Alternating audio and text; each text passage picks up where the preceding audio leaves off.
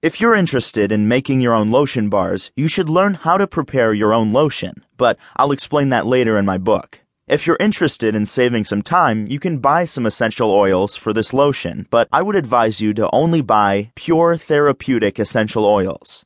Some essential oils can give you stains and marks, and they may not give you the benefit that you may get from making your own essential oils. You may also want to do some online research for lotion bar kits that can help you to work far more efficiently. For the average lotion bars, you can use essential oils such as coconut oil, sweet orange, lemon, cedarwood, or peppermint. To begin, you'll need 50 milliliters of coconut oil, 50 grams of shea butter, and 60 grams of beeswax.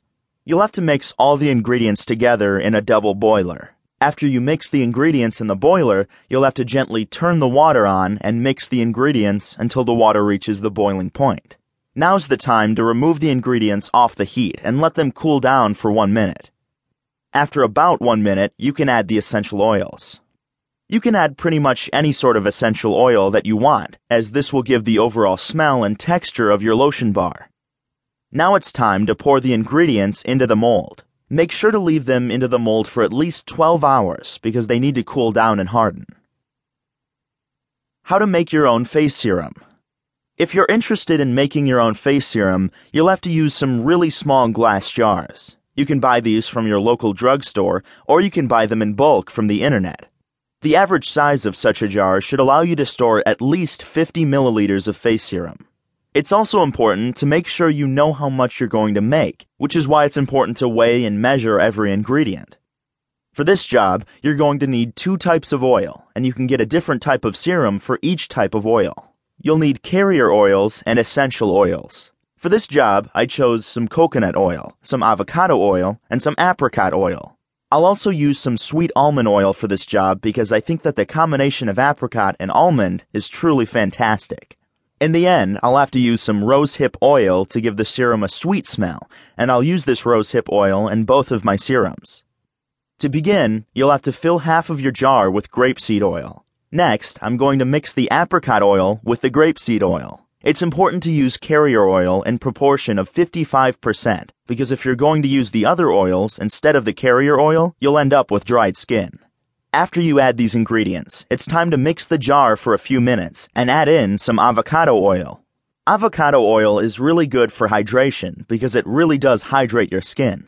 After I mix these oils together, I'll add 2 drops of sweet almond oil. Sweet almond oil is also good for hydration, and it has some really amazing qualities. How to make your own body scrubs. Body scrubs are there to cleanse your skin, and they're mostly based on natural oils or artificial oils. For this recipe, I'm going to use only natural oils. I'll therefore choose some coconut oil since this is my favorite. To begin, I'm going to use some organic coconut oil. I will therefore use 3 cups of coconut oil. If the coconut oil is hard, you can place it in the oven for 1 minute because it needs to be really soft so that it can mix well with the other ingredients. It's now time to mix the coconut oil with salt. You'll have to make sure that you add 2 cups of salt to the mixture. It's now time to mix the ingredients for a few minutes.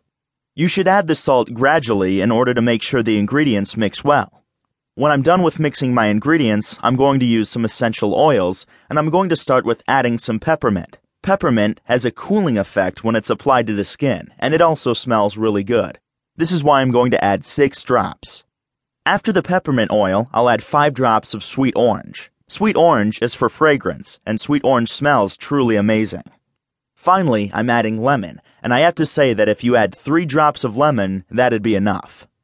After you mix all of these ingredients for about 5 minutes, you must store them in the fridge for about 2 hours.